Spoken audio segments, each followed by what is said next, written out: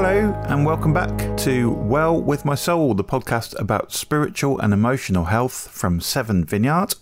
My name is Bern Leckie and I'm joined today by a panel including Owen Lynch, who did the talk last week on family of origin. Hi, Owen. Hi, Bern. Tell us a bit more about what you do. I'm one of the co-lead pastors of Seven Vineyard, a church that my wife and I started 11 years ago. And also I work part-time as a private physiotherapist as well. Great. And can you tell us something that's influenced you from your family? Maybe something good from your family and something not so good? Yeah, I think that the word that probably sums up what I would want to say would be passion. My family is a very passionate family. Strong emotions are kind of often at the surface, and that can be great because it can be a source of great fun and celebration and joy. But it can also be a source of pain because not always quick to regulate that passion when we're frustrated or annoyed. So we can be both passionate with anger and passionate with joy. Oh, yeah, I can imagine that has its ups and downs. Yeah. Wow. We are joined today as well by a panel who've been listening to your talk, and let's go meet them now. Here's Dan. Hello, Bern. Just remind us, what do you do, Dan? I'm on the staff team at Seven, overseeing community groups, and I lead a local charity called Bridges for Communities. Amazing. And can you tell us something good, something not so good that's influenced you from your family? Something good, I think a love for travel and adventure. So my parents moved to India when I was 4 years old. All of my childhood memories are out there, and it gave me, a desire to see more of the world. And I think also just a gratitude for what we've got, because they always kind of instilled that in us of thankfulness for all of the good things that we had as we kind of went on those travels and lived life. Something not so good, I would say, being pretty dysfunctional around conflict and actually for much of my life unable to cope with conflict because I didn't see it modeled. I can tell you more about that a bit later perhaps, but that was definitely something that's impacted my life. Very good. Thanks, Dan. And Anna is here. Hi, Anna. Hello. Hi, Ben. Good morning. I'm a physiotherapist working with children, a job that I love. Amazing. So what's been influencing you from your family? Yeah, I think a really good thing about my family was a sense of togetherness. We were instilled with a kind of looking out for each other, checking in on each other. My parents played a lot of sport, so we had a big community of other sports people around us, and that made for a lot of fun growing up. A not so good thing, my parents were excellent, but I think one of the things that I found difficult was that things were dependent on how well you did. So it wasn't so much about effort, but about success. And so sometimes if I wasn't successful in what I did, I found that very, very difficult in my family. So, my dad was an amazing guy. And I think the pressure was mine, not coming from him necessarily, but the pressure to also do really well was definitely present. So, yeah, that's something I'll probably talk about later. Wow. And also on the panel is Helen. Hi, Ben. I'm a play therapist. So I work with children, helping them with emotional needs, like a counsellor for children. Amazing. Can you tell us something that's influenced you from your family? Something good, something not so good? Yeah, I think the fact that we've got Jewish roots. So my mum was a Holocaust survivor, and obviously that's not so good for her and the background and what that's brought. So I think on that, the not so good side of it is the trauma that was related to my mum coming over to England and her journey. But what's been good about that is a sense of identity within our family and almost a determination and a passion and a sense of pride in how we approach life. So that's, although it wasn't so good, obviously, for my mum's family, it has, through the generation, brought some good things as well. Wow. And in my family, when I grew up, we had very little money at home, but I had an uncle who was into travelling the world and global cuisine and would have me round to stay with him in the summers. And that was a fantastic influence on me that I've never shaken off, his taste for adventure and nice things. On the not so good side, I guess it was the family wasn't always kind of functional when it came to telling each other the truth, and there was some particular things that made a kind of a deep impression on me again when I was a late teenager. Sort of secrecy and things like that. I'm already being guarded. I can hear myself now in how I'm gonna tell you all about it.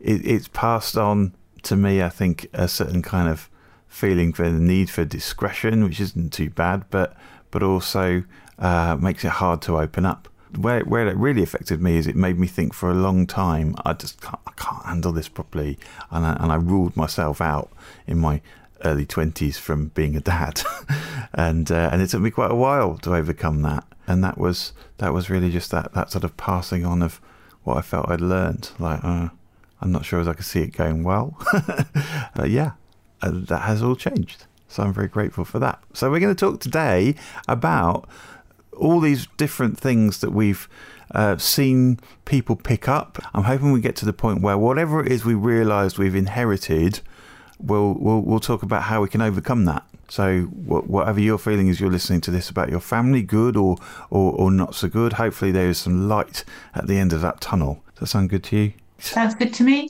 Excellent. So in Owen's talk about family of origin, we looked at how and why family is an influence on us as we grow up. They pass on their genes, they're there in our early years of formation, and so we've got physical characteristics and behaviours that pass on from one generation to the next. Owen looked at various Bible characters like Abraham, very famous Bible character, well regarded in history, but also did a bit of famous lying, which repeats with his son Isaac and then his son Jacob. King David, there's lots that's good about him, but he's a flawed guy as well, and his sons seem a bit kind of messed up. Does anyone else identify with this? I can identify with that sense that my behaviors and thought processes are not, in a way, entirely down to just me, that they're influenced by my dad, they're influenced by my granddad, that there's the pattern of thinking and behaving. Yeah, the way we think and act is impacted by our formative experiences with family. I can definitely relate to that. I just think, Dan, building on that and through our genes, that we accept the way that we might look like our parents. We all believe and accept that really easily. You know, you've got your mum's eyes, your dad's hair, you're tall like the rest of your family. But I think coming through is we often don't think about what emotional ways that we behave that we've inherited, thinking that we would have these behaviours and these ways of acting and responding that were just as hereditary as our physical ways of looking and being. So I think that's been quite huge for me to just relate it in that way. I think that's very interesting, because I think for me as a teenager and as a young adult, I felt I couldn't be any more different from the rest of my family. You know, you sort of define yourself, don't you, as to how you're a unique person and how you're different. When did you start to feel that you had inherited more from your family than you thought? Yeah, that's a really good question, Ben. And I would say for me, over the last 10 years or more, I've been exploring and understanding, particularly as a play therapist, part of my training, but also a real personal interest in why I am, why I behave the way I do. Anna, what do you think? Yeah, I think for me, these topics have become more evident as I see myself becoming more like my mum, for example, and then having my own children and seeing the similarities in them compared to me.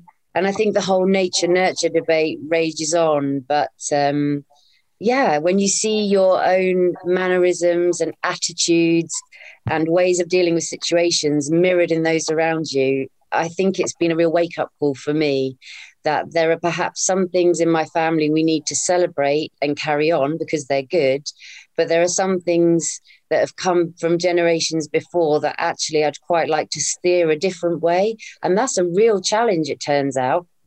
And you kind of say, oh gosh, I'm not turning into my mum, I'm not. Yeah, the challenge of having my own family has definitely brought this whole topic to life, I tell you. Yeah, hearing that, I think for me, as well, the experience of becoming a parent is very much one where you start to kind of compare yourself, at least with the parenting that you saw or experienced yourself. It doesn't mean it has to be the same. Has anyone got any more examples of something that you've realised later in life that you grew up with, but you didn't realise it for a while? I think Owen talked about this idea of you've had an experience and you've interpreted it, you've made a meaning of it. So the example that comes to mind for me with that is what I saw around conflict in the home, where it wasn't really ever done properly in front of us in terms of between my mum and dad, or if there was conflict, it tended to be my mum getting very cross and my dad just apologizing and kind of choosing not to go there. And so I think the meaning that I made from that, observing it, was that it was better to not engage with the conflict, to, I guess, choose to be gracious, and to kind of try and move on as quickly as possible. And I think I then picked that up and continued it. And there were several other factors. You know, it's not just what I saw from my mum and dad, the environment I was in the school that I was in, my own kind of need for approval and acceptance. All of those things fed into then, I think, me repeating that pattern, because the meaning that I had made from observing conflict was that I wouldn't receive acceptance and approval if I went into conflict with somebody, and that the relationship was at stake. So actually it's really hard to break out of that, because it's a way of seeing the world. It's an interpretation that I had to then question and almost try a different way of living, and then realize, oh, actually my relationships don't end when I have a conflict with somebody. People don't necessarily reject me or remove that acceptance from me. So yeah, that's been a more recent kind of journey for me, from something that started, way back as far as I can remember. That's great. Dan, you've described quite a comprehensive journey there. Can we just stick with this for a minute? Because I want to sort of try and understand better how you've gone on this. At what point were you aware that you made that sort of decision when it came to like how you would react and what you would do? I think when I got married.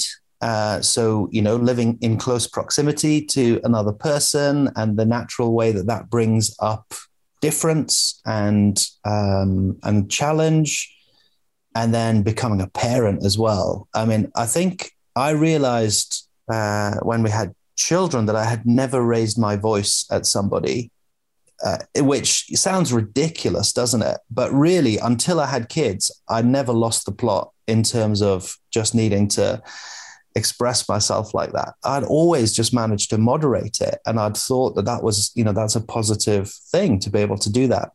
So I think I'd known for quite a long time that I was kind of stuck in this pattern, and it's in close relationship. I think it's in my marriage, it's with team, where that, or I knew that I was kind of keeping things in or bottling things up and not going through a healthy process of dealing with conflict. So I think it'd been years that I was aware of it before I had any idea what to do with it. Oh, okay. So there was a time where you weren't aware, but then there was a time when you were aware but didn't know what to do, and then a time when you've processed it. Okay, because I was talking about vows that you make to yourself, and I was struck by that, because I was just wondering what point for you made that vow. Was it an unconscious thing way back when, or was it a conscious decision that you ever remember making? I think for me it was unconscious, because I wouldn't link it to any particular one experience or traumatic experience in my childhood. It was more the environment and what I saw modeled led to this kind of view of the world that conflict wasn't worth it. Okay. And what I really wanted was acceptance and approval. And I'd do whatever it takes to get that, including avoiding conflict. Mm-hmm. And what has helped you to sort of crystallize that into this very clear form that you've got now, where you could describe it to other people? I think just going on a process of talking to other people about it. I still have a long way to go, by the way. So the fact that I can describe it and I'm now really aware of it does not mean that I can yet do it very well. And some of you on the call have experienced my attempts to kind of grow in this area. But it's really hard when you've got a lifetime of a pattern of a way of being or relating. And then you try to change that because you know that you're a bit stuck. And you know that you want to change. But I think the only way to do it is in relationship. It's in learning to be vulnerable about it and that it's okay to talk about the ways that we're stuck. And then, I mean, one thing that has really helped me is to see that the root of it is in needing acceptance and approval, which are normal and human and God-given needs, but actually in learning to receive those more from God and in striving to get them less from other people. You described that as learning. What was teaching you that, or where did you learn that from? So I signed up for a course called Emotionally Focused, along with, at the time, just a couple of others from Seven Vineyard, including Owen. And then I think really that process has been massively helpful over a couple of years, and doing it with other people who are also going through that process, but thinking about very different things. Just having that environment and that culture where we're learning to be more open about the ways in which we're emotionally unhealthy, but then growing through that.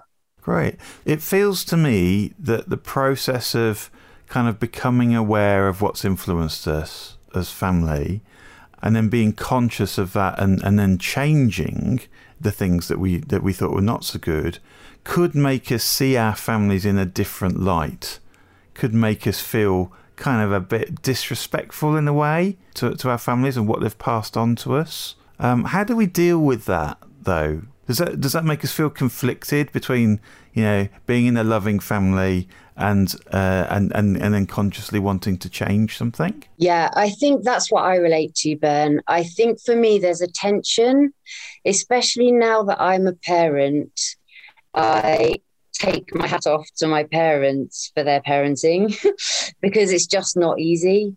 And any of us could find ourselves in difficult situations where we're a bit out of our depth and anything could happen, basically. So I feel a lot of respect for my parents, but I also perhaps found some aspects of my childhood quite difficult.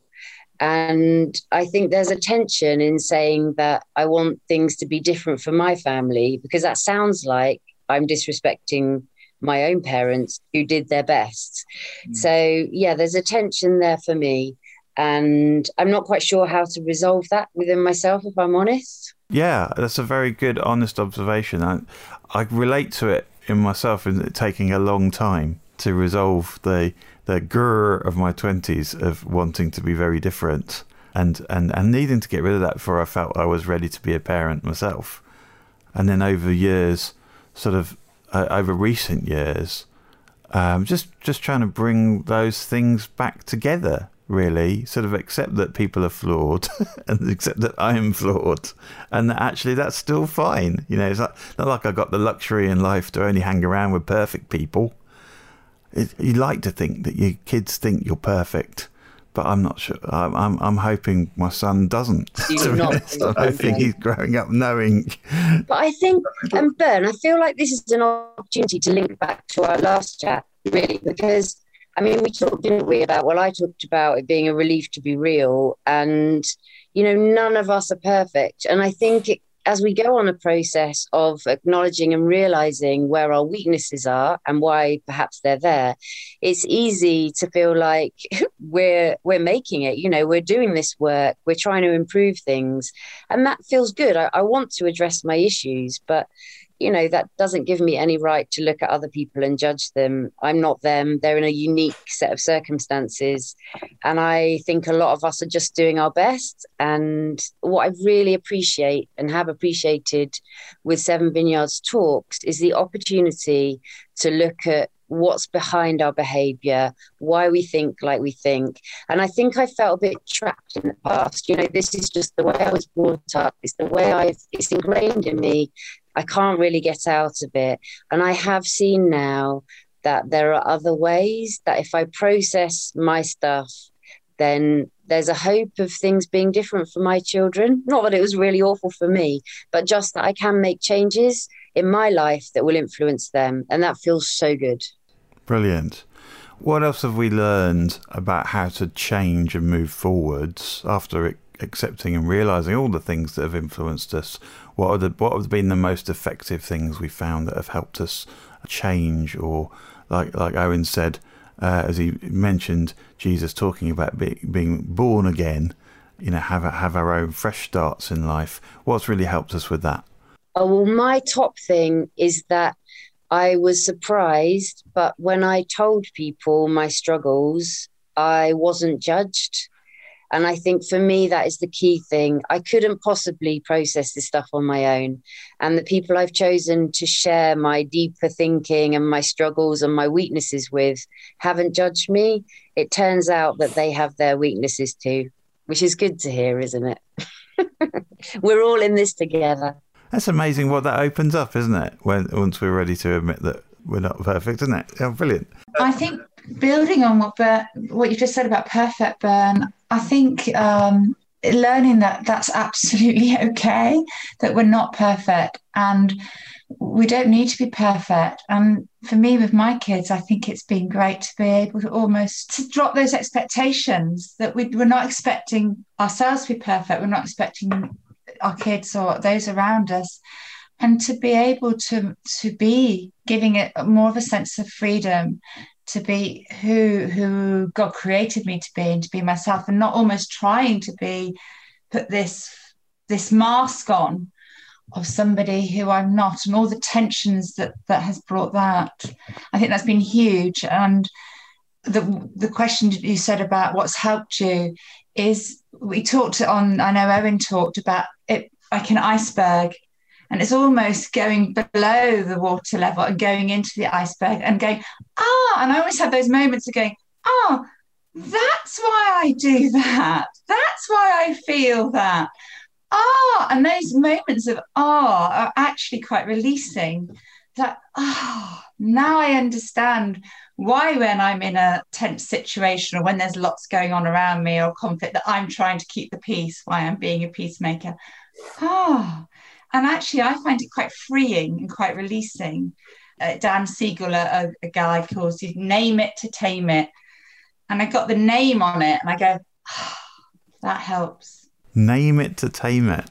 Love it. That sounds very powerful. Anything else that people have got that's helped them make progress and go beyond? I think sometimes it means building a new habit. And a really simple one that I've been using is just a little like meditation. So with what I shared earlier about conflict and actually not wanting to engage with it because of wanting approval, a little meditation that helps me connect with God's approval of me, his love for me, each morning has actually been a really helpful way to say, okay, this is where I'm stuck. What's the counterbalance or what's the antidote? Why I'm reacting that way under pressure. Well, actually, God has something to say about that and something for me. So yeah, it's just a little exercise I go through each morning based on centering prayer, laying down all of the ways in which I feel anxious, stressed, guilty, ashamed, hurried, all of those things, and actually kind of putting my hands face down as a way of laying them before God, and then turning my hands over to receive the opposite of all those. So receiving God's acceptance, love, peace, forgiveness, etc., whatever it is that he brings to mind in that moment. And then just having a moment just to rest in that. It's like a 5-minute meditation that I've been doing, but I think it's been really powerful for me because it directly addresses the root of where my pattern of being stuck has come from. Amazing. Well, that's all really great ideas. They are really great ideas, Ben. One thing that just to finish with for me is the sense of one of the challenges of facing up to your family of origin is actually you can deal with it within yourself, but actually how do you even begin to talk to your family about it? Particularly if there's pain involved. My mum, we lost my dad 2 years ago, but my mum, she actually was interested in doing the emotionally focused course. So she actually came and did the emotionally focused intensive, which really, was a really first thing time she's ever done anything like that before. And she really got a lot out of it and gave us a common language for communication. So we're actually able to talk a bit more about how she was affected by her family of origin and how I was affected by my family of origin, which obviously included her. And that was really, really profound, actually, because we were able to actually talk in the same language. And actually we got a level of trust because we were able to be more vulnerable with one another about our, shared experiences throughout life, really.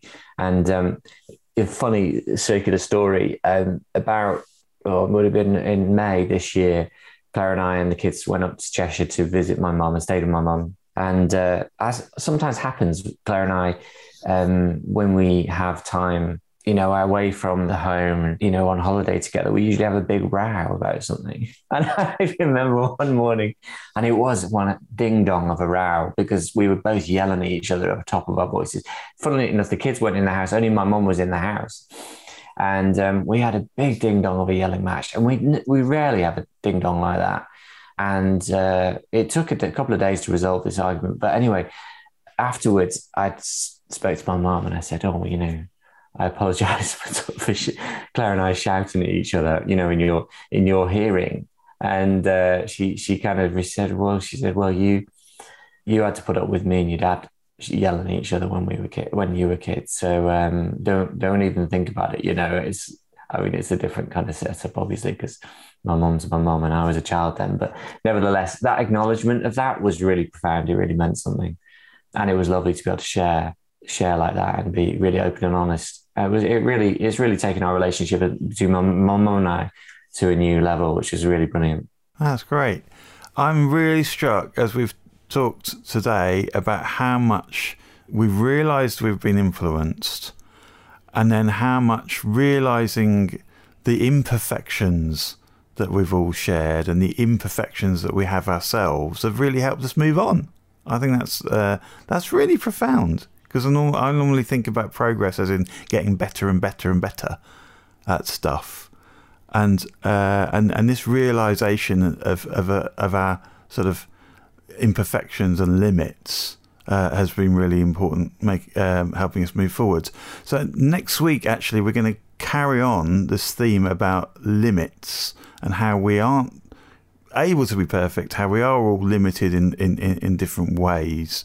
And how embracing that, Owen's going to talk about what that's like and how that can actually help our emotional health when we don't try and be perfect.